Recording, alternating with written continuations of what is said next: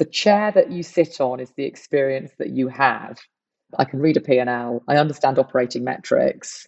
I understand what customers want. I understand how to get the data. I kind of know how to lead and manage people. Unilever taught me that when I was, weenie. All of those things you kind of sit on. And at some point, you have to realize you can kind of stand up off the chair and the chair doesn't fall over. The chair comes with you. Hi there, I'm James Ashton. Transforming famous brands so that they're fit for the future is no easy feat. How do you do that in the retail industry when shops have been closed because of COVID, fashion is fickle, margins are tight, and a host of online competitors keep springing up? How do you do that when you're Marks & Spencer? This podcast invites leaders to discuss their big challenges, how they learnt to lead, and the advice they offer to others. Leading is supported by Lockton, the world's largest privately owned independent insurance broker. Lockton's independence means its 8,000 associates worldwide are free to focus solely on their clients' risk and insurance needs. To hear more from Lockton experts, please visit locktoninternational.com/gb/insight. So to this episode. Katie Bickerstaff is the Joint Chief Operating Officer at Marks & Spencer. She's part of the top team tasked with arresting the decline of the retailer's clothing and home business while capitalising on the appeal of its expanding food operation and the shift to online.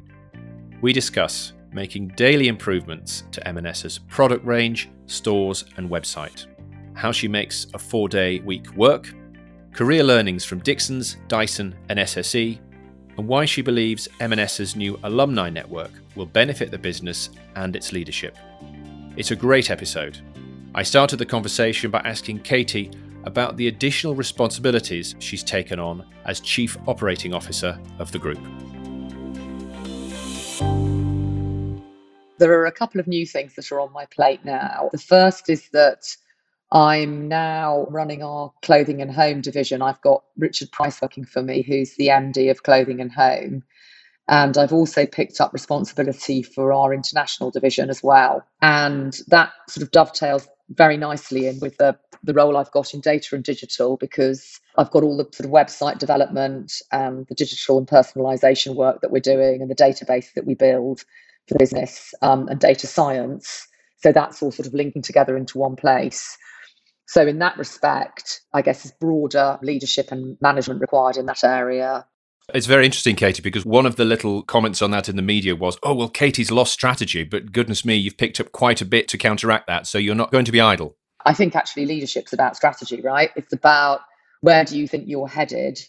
So from a strategic perspective, how we build long-term relationships with our customers and build on the strength that our business has, how we lead our organisation through the number of changes that we have to lead the organisation through now and in the future, just because there are so many changes happening externally. We'll talk about that in a little bit.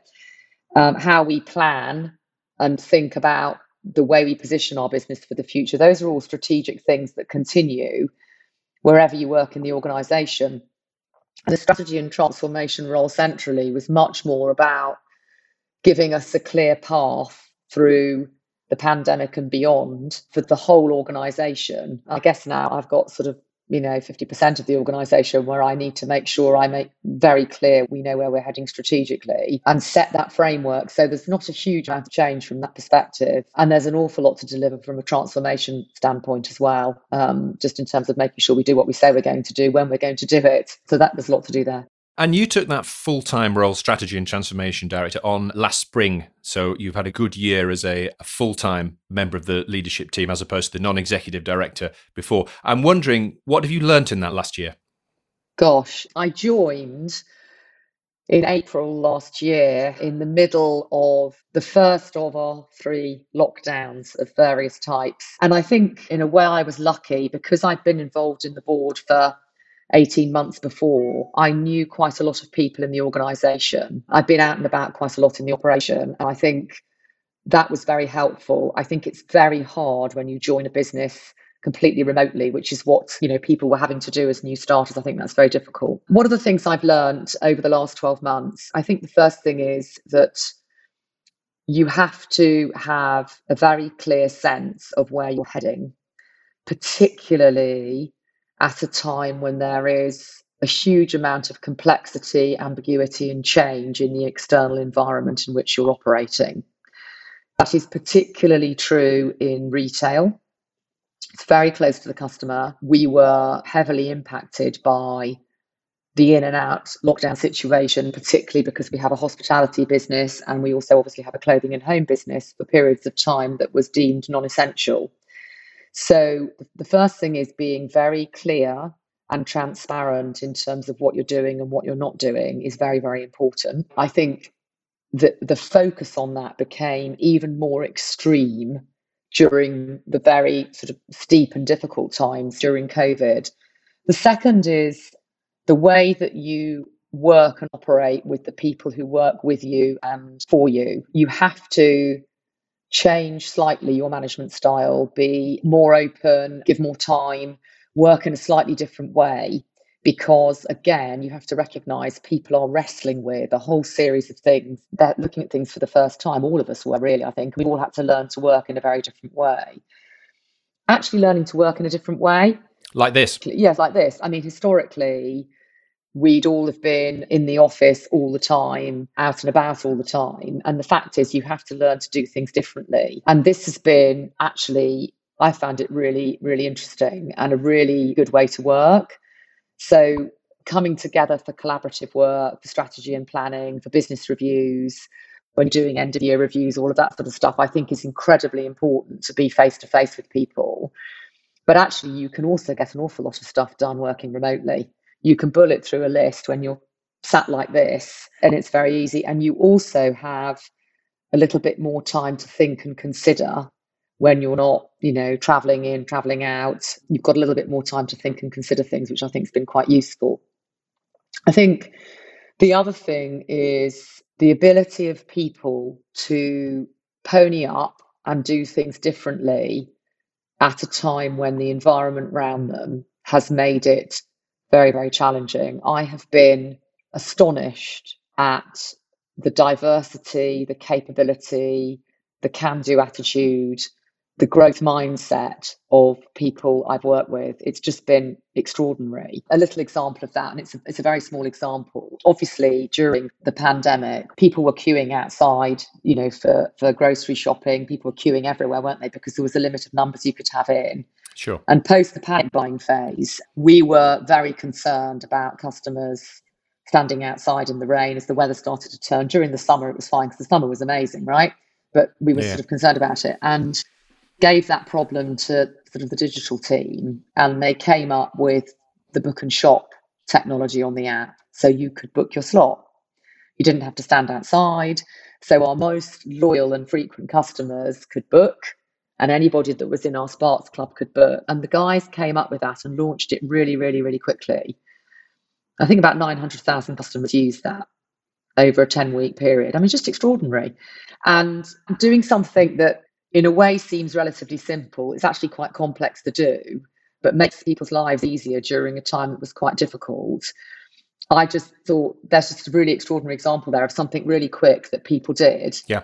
That enabled customers to live their lives more easily. And I think that sort of surprised me. I think out of any crisis, you can really change the way an organisation feels and what it does. So those are just a few lessons I've learned during the pandemic. There are hundreds. I mean, I'll obviously have to write a book, which probably nobody will read or buy, but the extraordinary ability for people to just be decent and do the right thing and constantly produce good performance all the way through has been amazing. Yeah. I also feel, we've had a very strong duty of care. People were facing into all sorts of difficult things, whether it was homeschooling kids, whether it was vulnerable because of health risks in terms of COVID, changing the way that they worked. We've got a lot of very young people working for us.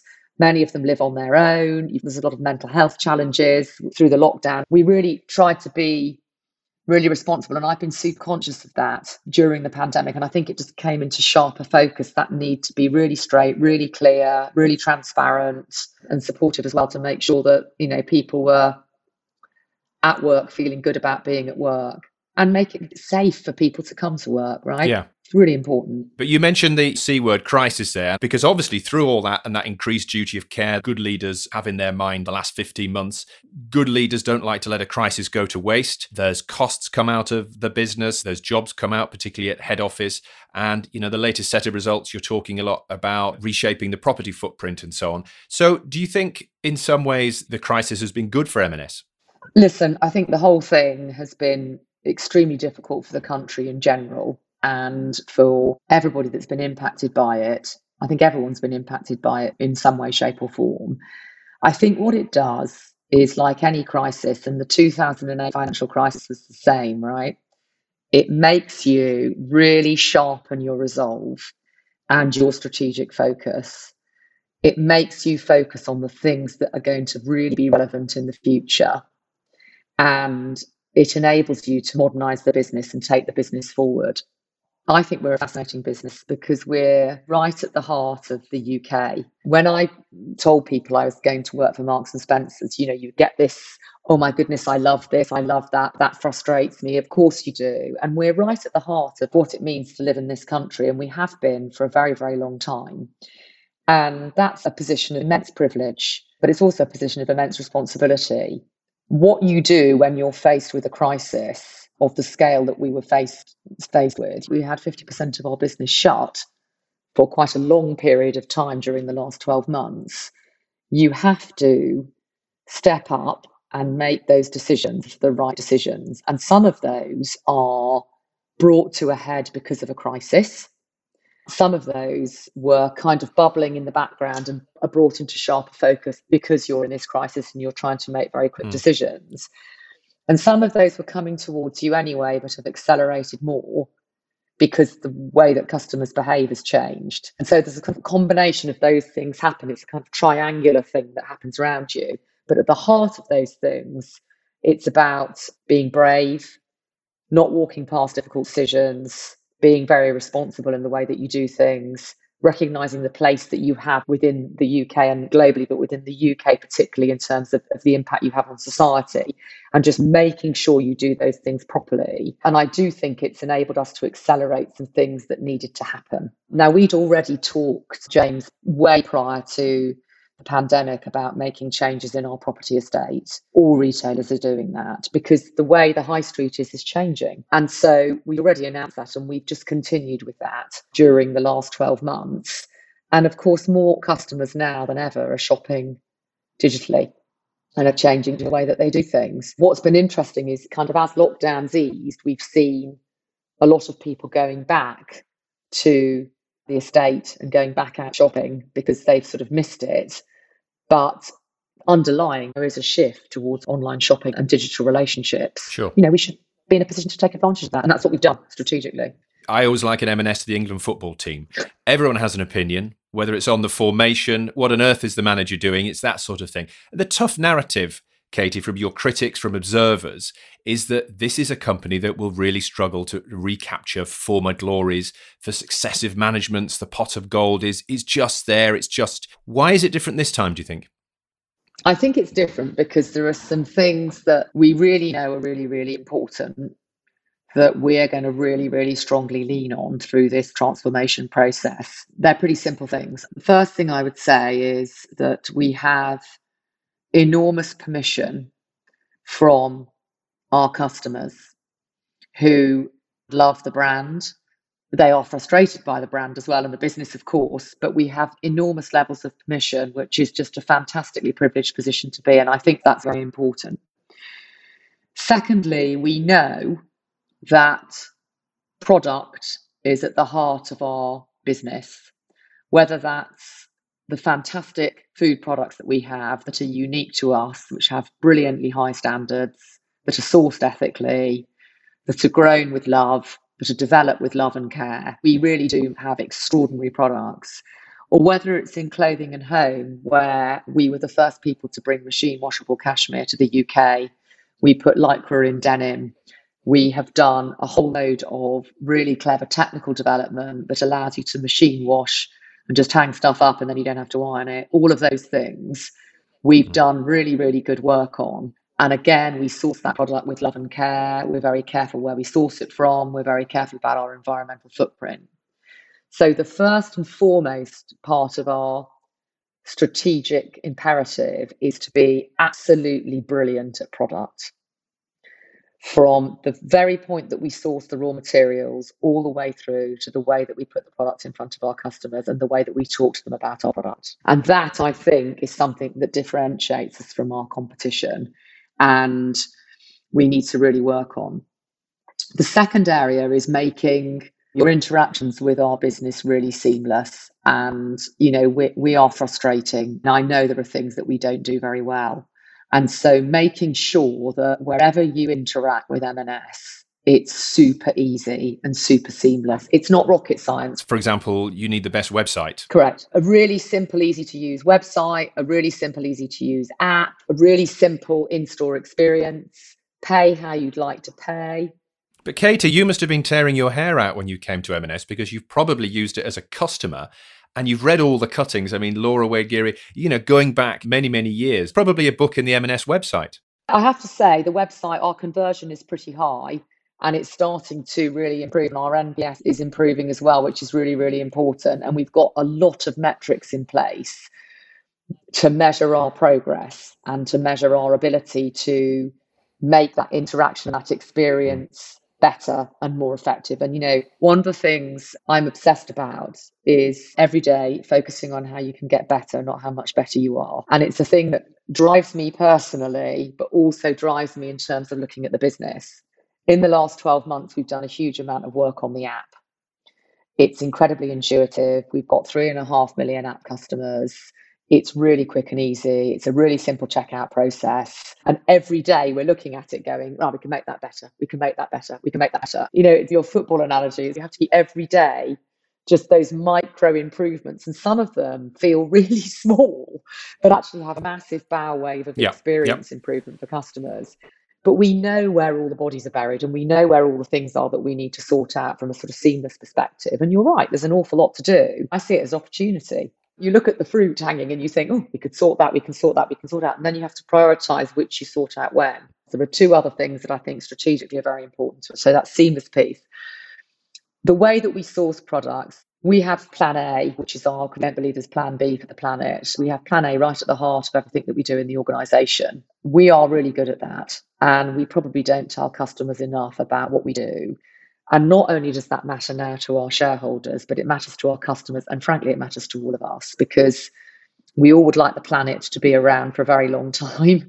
And anything that we can do to make sure we don't have kids sowing our product, to make sure that we grow cotton organically, to make sure that we source things very carefully, I think those are really, really important things. And we think those are important things. And we think they are increasingly relevant to customers. We're all really into this now in a way that we weren't 10, 15 years ago. The final piece is around building an ecosystem.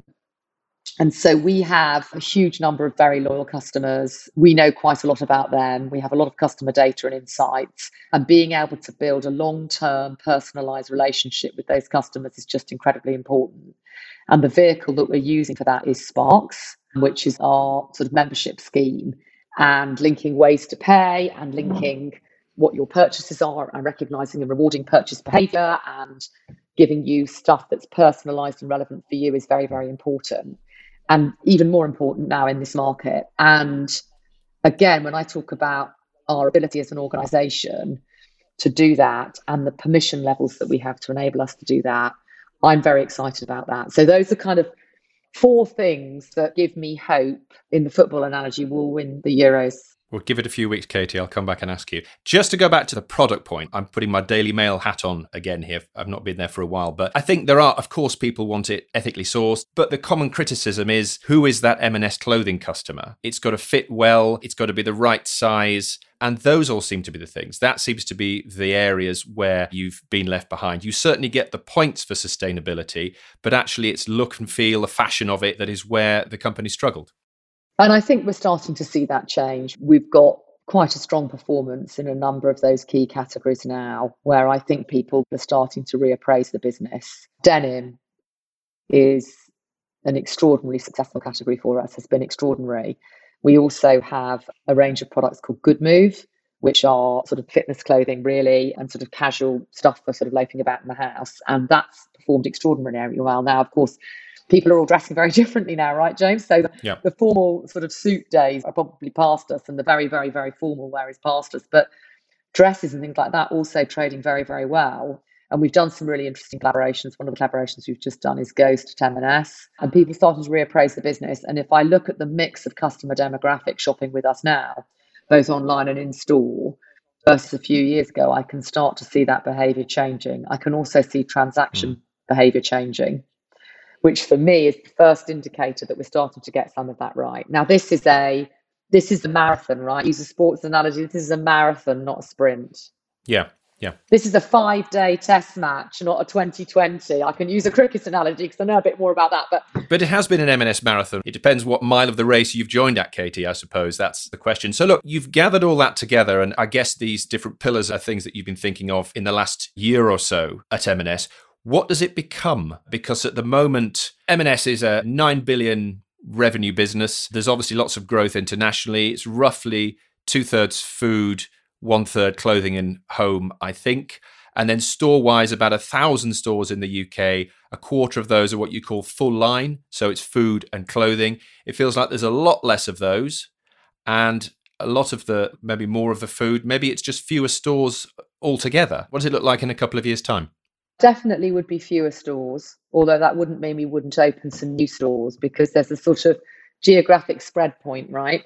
Sure. Making sure you have the key markets covered, particularly in food. I also think actually our stores are an interesting competitive advantage against pure play, because they're really good drop-off and pick-up points for customers. And a lot of our online volume goes through reserve and collect, and we've made that really quick now. It's like 45 seconds to pick up a parcel in our automated reserve and collect. So you're in, you're out, which is quite important.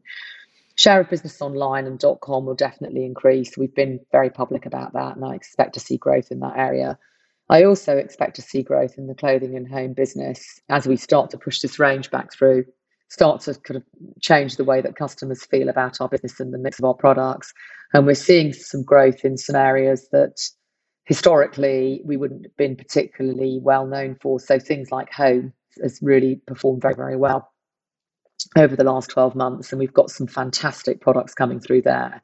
So, this is why product is so important, because if you have a product that people want, they will come and buy it, and they will choose, James, where they buy it. Yes. And you just have to make sure that you can fulfill it in whatever channel they choose to buy it as easily as possible. Definitely more customers will choose .com than stores, because we've seen that growth. You've worked in the sector long enough. It's been growing by 2-3% every year. And then in the last 12 months, of course, it's grown like topsy, because people haven't been able to go shopping or have been too frightened to go shopping or what have you. And so that's grown, and I expect that .com growth to continue. But I think that stores will still be relevant. And it's interesting. So clothing and home does grow. It doesn't grow every year. And people will say, oh, this will just go down and down. But you're saying there is going to be growth here, where in absolute terms, in terms of market share, don't write us off yet. Don't write us off yet. That's all I can say. Good. I haven't written us off. No, clearly. With hope. Tell me about M&S Family, because this is one of your other projects you fitted in the last year. I'm surprised you didn't have one of these already. This is kind of an alumni network, if you like, designed to plug former staff back into the business. Now, I thought you'd have had enough advocates and critics anyway, but you want to listen to them, connect with them and so on. I'm interested in what that does for the leadership, for the top tier. Look, there were lots of informal alumni networks. We've got quite a lot of long service in the organisation. You're at work a lot, right? So you make a lot of friends at work. And so there've been a lot of informal connections that have gone on in the background for a long, long time. Felt very strongly a couple of things. The first thing I felt was that the people who've worked for us are our greatest advocates, but also our greatest critics. And I think that's quite useful. Secondly, those former colleagues are also really good sources of future colleagues, because they also have networks of their own. And also some of them go away, do something else, and then want to come back and work for us. We call them boomerangs, because they spin away and then they spin back into the family. So we really wanted to get a place where we could bring former colleagues together to share ideas, to share feedback, to get access to resources, to help us with looking after our current colleagues as well, because there's tons of experience out there, to test new products on, to ask for opinions on customer service, to ask for opinions on things that we're doing digitally, where we know that in a way they're the least tame audience. They'll just say how it is, right? Because they've worked for us before. It's been really fantastic. We launched it just at the end of February. We've already got 7,000 people formally signed up. There's lots of stories people tell. Some of it's a social thing. It reignites colleagues together who've worked together before. Oh my gosh, you're in there. Let's get together. And that's really nice. And I feel quite strongly that when you work for a business like M&S, it almost goes into your DNA. It's sort of runs like blood through you. You don't lose those ties very quickly. And so it feels like a good thing to do to bring that family together. We've also had quite a lot of job applications come through from the alumni. So it's a great way where people have perhaps gone off and decided to go and do something else and then think, oh, I'd quite like to come back. They've been able to apply for jobs through the alumni network as well, which is really helpful because we kind of know a bit of background to people and can see that background, which is useful. Just on that point, Katie, is hiring a challenge? Is that partly the reason you've done it? It's not at the moment, touch wood. We're very lucky. We're pretty well regarded as an employer. I think we are genuinely pretty good to work for. We expect people to work hard. We expect them to deliver a good performance, but we're also quite kind and we look after our colleagues and we're very compassionate and we do the right thing. It's going to be interesting post-pandemic as we reopen all of our stores. We're absolutely fine at the moment for colleagues, but I think what's going to be interesting is as you get nearer Christmas and you get into the Christmas peak and you've got hospitality crying out for people as well, how many people we have within the UK available for work will be an interesting thing we need to keep an eye on. I think everybody's in the same boat. You'll have seen the press of the weekend. There was an awful lot about sort of lack of EU resource in the UK because obviously people have gone home and then they're now stuck at home because it's very difficult to get back in. And I suspect some of those colleagues have decided to go and live and work somewhere else. These are kind of the consequences of the combination of Brexit and the pandemic and the influence. This episode of Leading is supported by Lockton. We'll get back to the conversation shortly, but first here's Lockton's managing partner Chris Brown on the challenge of hiring and retaining the best people. My number one priority as leader of the Lockton business in the UK is attracting talent, and I don't see that changing for the foreseeable future. To me, attracting talent is all around articulating the opportunity, and that's not just in terms of the role, but also in terms of the future roles that people can actually aspire to, and making it clear that they can see a very clear channel, even as you're going out and looking to employ these people, for how these opportunities will develop. And therefore, they can see that they can succeed and enjoy the role that you're putting forward. I think to have a diverse, inclusive and rounded organisation, you have to also instill that within what you're doing from a recruitment and attracting talent perspective. It's absolutely critical to our business. We know obviously about the JV with Ocado and so on. I'm interested in the store footprint, and your focus has, like a lot of the big brand retailers, the opportunity I think is in more out of town, good parking, destination, come and have lunch and so on. And as a result, the high street is suffering. Is there something more that whether it's government or local civic leaders need to do to make the high street appeal? I mean, listen, everybody is having this debate at the moment. There's been debate about the rates and what can happen with the rates going forward to encourage people to be in the high street. You know that, you'll have seen that. That's been played out by a lot of people. I think it depends on which high street it is, right? Because there are high streets and there are high streets. What has definitely happened is fewer people are going into town centres. Fewer people are going into town centres for work on a daily basis. Fewer people are going into town centres in general. And that is both good and bad town centres. And so where you see urban regeneration projects work, where accommodation is put right in the heart of the city centre, as well as restaurants, shops, etc., these are some of the things that are broader than just can you look at rates and can you look at supporting the high street more. They are much broader urban development projects that pull together a series of sort of agencies to make those things successful. And there are a few in city centres where you see what's happened and you kind of go, I understand what you're trying to do here, and has actually made it much more vibrant within a city centre, which typically at the weekend would have been shoppers would have come in and gone, and then post-COVID probably wouldn't have come in. But actually, there's a lot of people living there from a sort of residential perspective. So I think there's an awful lot that can be done to support it. But, you also have to factor in the way that people want to live now. That is changing, and it's changing because of .com. It's changing because the way that people live their lives is changing, even over the last year versus the last 10 years. So you've got to be mindful of that as well.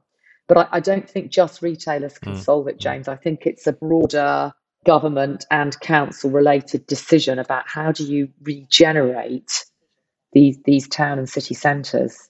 You know the high streets that are successful and the high streets that aren't. And the high streets that are successful, that are still successful, everyone wants to be on. And there are other high streets which, really need a big regeneration. Absolutely, and the choices you've had to take. I mean, I'm from West Yorkshire. I know that there used to be a store in Dewsbury. There used to be a store in Huddersfield. These centres want to keep an M&S there, but then you have to make a call based on the decisions they've already taken and the people who are coming or not coming anymore. I want to talk a little bit about you and how you got here at M&S, Katie. So to go right back, Unilever graduate trainee, and then an early job was with Dyson. I'm interested, as you think about going up through organisations and taking on more leadership responsibility. What do you learn from someone like a James Dyson? The first thing to say is you learn something in every single job that you do. And it comes back to that comment I made earlier on, focus on how you can get better, not how much better you are in everything. And having a really open and attentive mind. So you sort of soak up things that surround you. And some of those things you soak up consciously, actually, and some of those things you soak up unconsciously, because the sort of things happen around you and you sort of observe them. James is super, super clever, really, really innovative, very commercial, but also very clear. Clear, that clear word is so loaded, and you started smiling when you say it. I mean, yeah, I said it because he has quite strong opinions. And that can be polarizing, right? But one of the things he was always really, really clear about was the design standard of the product and the look and the feel of the way that product is communicated, and has never ventured from that. And it was the rules, right? And the guardrails were really clear. And I think generally in organizations, having really clear guardrails is really, really helpful. And his guardrails were really clear. And I really admired that in him. The guardrails were super clear. And that's a lesson that I took. That's a really good lesson, because actually when you walk away from those guardrails, the product becomes less effective, the brand impact is less strong, etc., etc. So you learn from everywhere you work. And just briefly on Summerfield, I'm going through the greatest hits now, Katie. You were Human Resources Director. The chairman said he wanted you to be Managing Director. You said in an interview a while ago, I didn't think I could do it, and said no, but he said, of course you can. You start next week. I'm just interested in your reflections now on the 33-year-old then. Would you be saying no to these jobs now? It's a really good question, and I have thought about it a lot. Somebody asked me a few weeks ago, does luck come into success? And I think you do build your own success to a point. The more that you deliver, you work hard, you deliver, you do what you say you're going to do, you think about what you're going to do, you do the very best job you can. People do notice those things, and that matters, right? It matters to be consistent in terms of performance. But some of it is a bit of luck. And I think if I look back on it, I think I felt at that point a bit young to be in that scale of a job. Thought, gosh, I need to have all of these other experiences. Not quite sure what they were actually, but all these other experiences to be able to do this job. And then I kind of realized afterwards, the chair that you sit on is the experience that you have. So I understand, I can read a P&L, I understand operating metrics, I understand what customers want, I understand how to get the data, I kind of know how to lead and manage people. Unilever taught me that when I was, weenie. All of those things you kind of sit on. And at some point you have to realize you can kind of stand up off the chair, and the chair doesn't fall over, the chair comes with you. And that was one of those moments in my career when I was worried if I stood up, the chair would fall over. And what the chairman said to me at the time, John von Schmeckleton, he said, "Don't worry, you'll be fine." And I kind of went, "Will I be fine?" And then I realised afterwards I was fine. The chair came with me. Somebody didn't nick the chair. It wasn't like musical chairs, where the chair disappeared. The chair comes with you. And it sounds bonkers now. I look back on it, like 15, 20 years ago, and I think, for God's sake, what on earth are you thinking? That was the first job I had where the buck really did stop with me. That was it. It was all on show. And I was, oh my goodness me, this is quite a big decision. And I don't regret it now, but I kind of understand why I felt like that. And I think people go through that, and we're all human, right? We all want to do the very best we can, and we want to make sure we're equipped with the ability to do that. But interestingly, when I dial it forward, it's made me more confident about pushing people forward quite early on. Because, and I kind of use the analogy now where I say to them, it's okay, the chair will come with you. And they're like, really? How do you know? And I said, well, I kind of know because I'm a bit longer in the tooth now. It's quite an encouraging way in which you do it. I mean, it could be very much a sink or swim type way, couldn't it? But I guess that's not how you get on being the boss any more than they get on as the person coming up through an organisation. No, you just say, listen, those things come with you. And the way I always say it is I say, look, it's like a T shape. The bottom of the T is the chair you're sitting on. It's all the experience that you've had that's got you to where you've got to. That will never go away. It will always be filed away, and it will always be there, and you'll be able to pull on it. And what you do when you do a new job is you add some more bits to the bottom of that, which you say you're sitting on almost a bigger chair, a more substantial chair. But the top of the T and the sort of top of the chair is the way that you do things. And of course, you have to shape your behaviour to help you as you get more senior. You have to learn to do things slightly differently because, you go on a board for the first time, and that's different. And there are things you have to do that are different to what you did when you started as sort of as a graduate trainee or whatever. And so I try and use that analogy, and I try to be quite specific about what this job will give you is these things. So be comfortable that you don't know what that is yet. That's okay. I'm not just going to skip over a decade. You were at Dixons for 10 years, looking after UK and Ireland.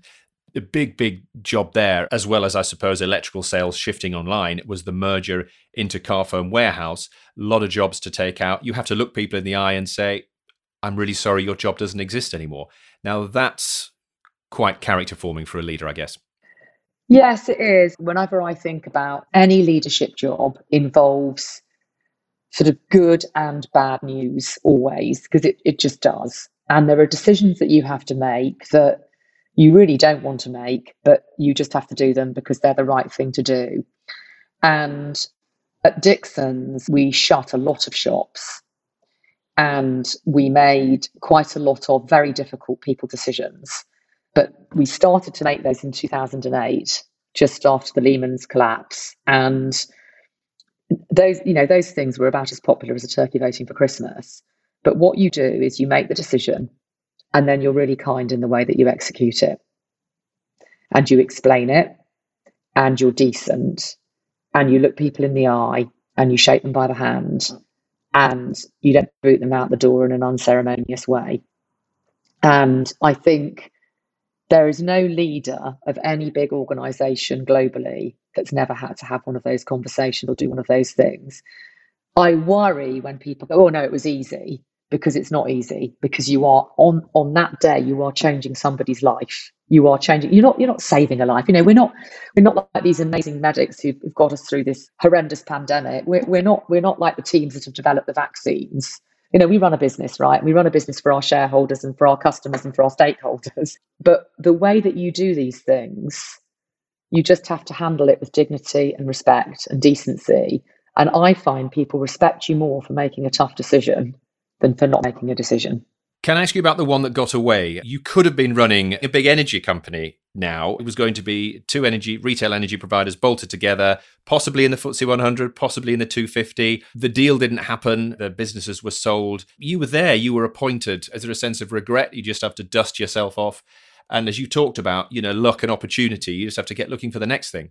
I don't have any regrets at all. I was very lucky to be part of the team at SSE. I was on the board there for 8 years as a non-exec. And then Alistair and Richard, who was the chairman at the time, asked if I would look at the retail business. And pretty early on looking at it, I didn't think that the merger with npower would work. There were a series of issues, particularly in npower, that became more apparent, I think, with deeper diving. And so we were left with a couple of options. And genuinely, I'm interested in doing the right thing. And doing the right thing was selling the SSE retail business, which we did. And we sold it and we managed it really effectively. And that was a really, really interesting experience. I'd not sold a business before. So that was a really, it was a new experience for me. And it was really Another one for the book? Another one for the book. Another one for the book. I guess I'm a bit longer in the tooth now, and I don't notch things up in terms of, we could have been on the FTSE, we could have done this, we could have done that. I notch it much more in terms of that's really, really good and interesting experience. I work with some really interesting people. I learned about a sector over both my time as a NED and subsequently that I didn't know anything about when I joined the board. And I find that really, really, really interesting. And some of the skills I learned doing that have been really relevant to this job. I'm very lucky. I get to work with really talented people. I get to learn new stuff every day. I get to make a difference. I get to wear fantastic product. I get to eat fantastic product as part of my job. I'm very, very lucky. And stuff comes along and, you grab those opportunities and you crack on with them. So there's no regret there at all. There's no sort of hidden, I'm not sort of sitting in a cupboard weeping. It's just a fantastic experience. I see that. And in the current role, Katie, are you now auditioning for the CEO role? Oh, God, no. I don't think there's any auditioning going on. I'm just trying to get my job done. I've been in this job 8 days. So, look, we've got a lot to do. So you got a 100% record? Yes, hopefully. We've got a lot to do here. I just really want to make the things that I'm looking after as successful as I possibly can. To work with the people that are in the team that are really, really good at what they do, to make our customers proud to shop at M&S, to make our colleagues even prouder to work for M&S than they are already, and to get this business in shape so it can be around for another 137 years. That's my job. A 137-year-old company. The vast majority, I would say, of people that go through the doors, click online every day are women. Surely it's time that M&S had a female chief executive. Well, I don't know. I mean, listen, I'm a massive sponsor of diversity in our organisation. We do a pretty good job of it. We've got a very diverse team. We have an enormous number of female colleagues working for us. We have lots of women and lots of men shopping with us, actually, across the organisation. And we have incredibly diverse customers, which is fantastic. As always, the very, very best person has to take the leadership job, regardless of their diversity or their background. It has to be the very best person to do the job. And that's a decision that's way off, right? We've got to crack on with what we've got in front of us. I'm very lucky to work alongside Stuart. We get on brilliantly. He's done an absolutely outstanding job with food and will continue to do so, I know. We've just got a lot to get done. We're in a hurry and we owe it to our colleagues and we owe it to our customers and we owe it to our shareholders to do the very best job we can. And that's what we're here to do. Absolutely. One of the things that you've talked about in previous interviews, Katie, I think is really interesting. I think you've observed a 4-day working week for getting on for 10 years now, possibly more. Yeah. Tell me about the thinking about that. Some people would say, well, is it really possible to be a part-time boss? I've done it now for a very long time. You have to be super organised. And the way that I do it is that I'm either at home or in stores or visiting or in the office 4 days a week. And then on a Friday, I take my kids to school, which I don't think is a crime. I pick my kids up from school and there are various events that occur that I quite like to go to. But that doesn't mean I don't answer the phone or don't look at emails and don't do all those sorts of things. So I tend to sort of catch up on a Friday, but it gives me choice about when I catch up and when I don't catch up. And that matters to me. I don't think there are any senior management jobs now that aren't really, at some point, you're looking at stuff 7 days a week, right? We're a 7-day-a-week, 24-hour-a-day operation, and that's what you do. But I've always done that because it gives me the freedom to spend some downtime with my kids and not feel that I don't have the opportunity to do that during the week. And it really matters to me to do that. everybody that works for me kind of knows that I've always got my phone with me. I'm always having a check through stuff. There's never, ever been a problem with it. And again, it's about guardrails, right? So the people who work for me know whenever they need to get hold of me, they can get hold of me. And on a Friday, they just think about it for 30 seconds before they do. That's all that happens. Because they think, will it wait? Well, maybe it won't wait. And that's it. Yeah, of course. So it's like sending an email that says, well, please don't answer this email today, but then you've gone and read it. And so, Well, of course I do. And that's the way it is, right? And I'm a realist about this. But I think, listen, the way that we work now has to be more flexible, because it has to be more flexible to be more inclusive. And I've always been a massive advocate. I judge the power part-time. I've been a massive advocate of flexible working. And by flexible working, I don't mean, rock in at 11 o'clock and rock home at 2. I mean having flexibility to be able to do your job at times that suit you. And I am a results person, not an hours present person. I've got people who work for me who log off at 5 o'clock, go and do some stuff, and then reappear at 8 o'clock at night. That's up to them. If it suits them, it's up to them. People work in different ways. You know that. So flexibility, and that's been enhanced through lockdown, I suppose. Katie, I've covered most of it. What are your takeaways for leaders of the future? I think management and leadership are very different things. And in leadership, you have to be present. You have to think strategically. You have to be able to make difficult decisions. You have to be able to take people with you. You have to have a guiding hand on the tiller. I think that's very, very important. Being calm under pressure. People need to be able to come to you for advice, for input. Hard work, but being decent and being kind. You can make difficult decisions, but you can make difficult decisions in a decent way. And I think that's very, very important. Really thinking how you can improve things every day. Every single day is an opportunity to grow the business and to make things better and to not walk past things. And I think that matters. And the only final piece of advice I would give to people about leadership is the camera's always running. When you're in a leadership position, everybody really thinks and observes what you do. So it's really important. So if you turn up at a meeting and you haven't pre-read and you're all a bit chaotic, people really see that and they go, God, we're a bit worried now. And so I really think that's very important for anybody that's listening to this that wants to be a leader in the future. Really think about being present, being prepared, being organised, all of those things. It really matters. Great. And the camera's certainly running today. Katie, thanks so much for the conversation. James, lovely to meet you. And thanks for looking after me today. See you soon. Thanks for listening to this episode of Leading with James Ashton. Please rate and review us if you like what you've heard. For more retail leaders, you can dive into the Leading archive to hear Mark Livingston from Pharmacy to You, Leon's co-founder John Vincent, and Fortnum & Mason's recently departed boss Ewan Venters. This episode was supported by Lockton, a global independent insurance broker whose people have the freedom to think and act in the best interests of their clients. For more details, go to locktoninternational.com/GB/insight. And of course, check out leadingpod.com. More episodes coming soon.